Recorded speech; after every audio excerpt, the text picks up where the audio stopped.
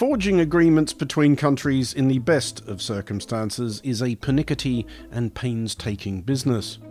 Even when the parties involved are friendly neighbours with no history of mutual belligerence, whose border merely delineates one prosperous, content and affable nation from another, the negotiations over the minutiae of any treaty or trade deal can be a terrifying combination of tedious yet volatile.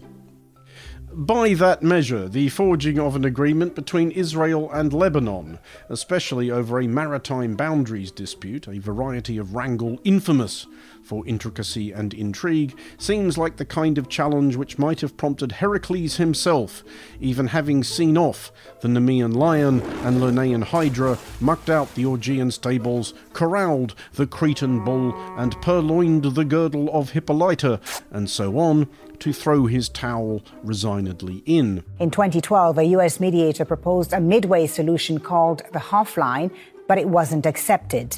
A decade later, Lebanon demanded the boundary be pushed south to Line 29. The latest US proposal is set to offer a compromise. The two countries would share the Kana field, while the Karish would stay in Israel's zone. And yet Israel and Lebanon are believed to be inching towards appending both their names to the same piece of paper, a deal which will settle their competing claims to offshore gas fields. It would be literally the first time the two countries have ever agreed on anything.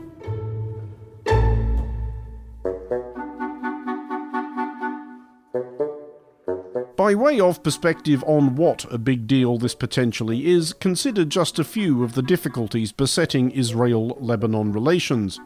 The two countries do not have ambassadors in each other's capitals. Indeed, Lebanon has never recognized Israel's existence, except to stoop to the astonishing pettiness of refusing entry to any traveller who has Israeli stamps in their passport.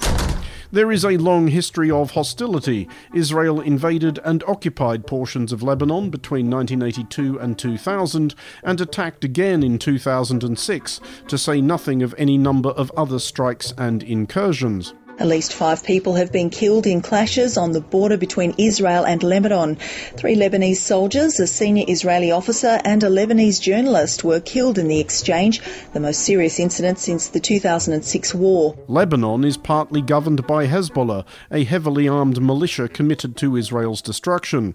Israeli air raids on Lebanon were answered by Hezbollah rocket launches against Israel as recently as last August.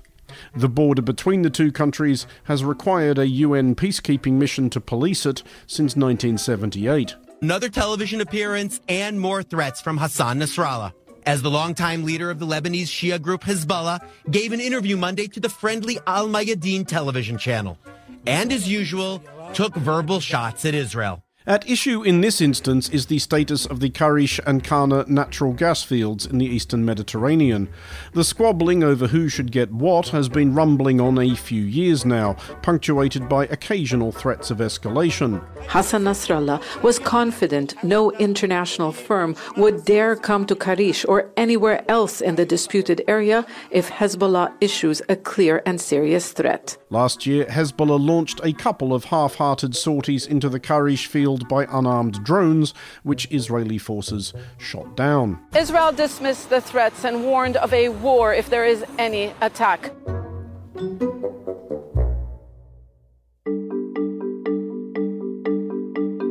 The United States Senior Advisor for Energy Security, Amos Hochstein, acting as a go-between, has now floated a proposal which would, if agreed and implemented, hopefully avert further such confrontations.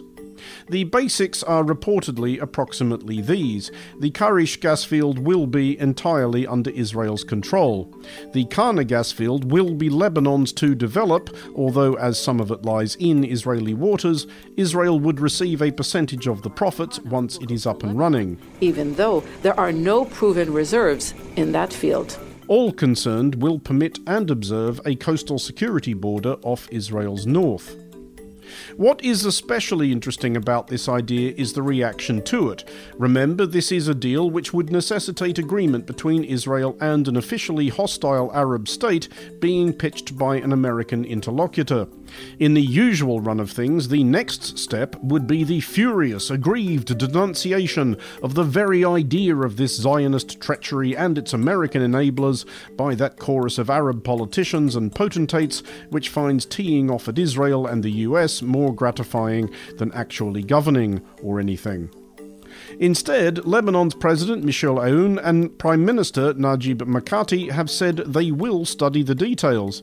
The Speaker of Lebanon's Parliament, Nabi Berri, has declared himself in favour in principle.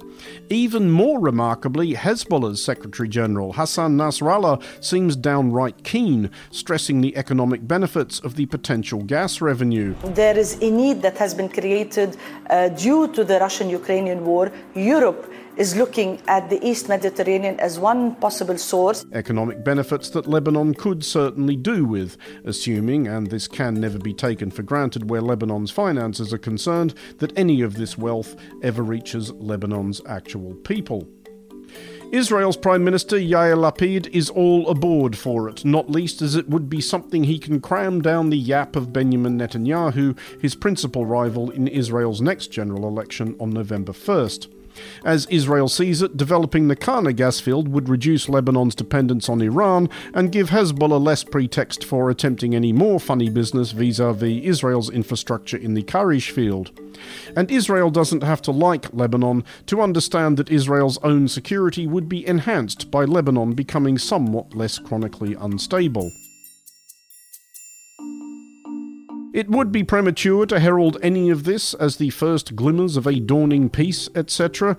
This is the Middle East, and one can never rule out the prospect of hope being snuffed by someone's idea of political expediency or by someone throwing a massive tantrum over some trifling arcana that no sane person could possibly care less about. But it is potentially tremendously important, and not just the substance, but the optics. The draft deal is believed to include plans for some sort of joint event, formally signing off on everything, at which, presumably, Israeli and Lebanese officials would need to be seen sharing a podium, autographing a treaty, perchance even shaking hands. What if it caught on? For Monocle 24, I'm Andrew Muller.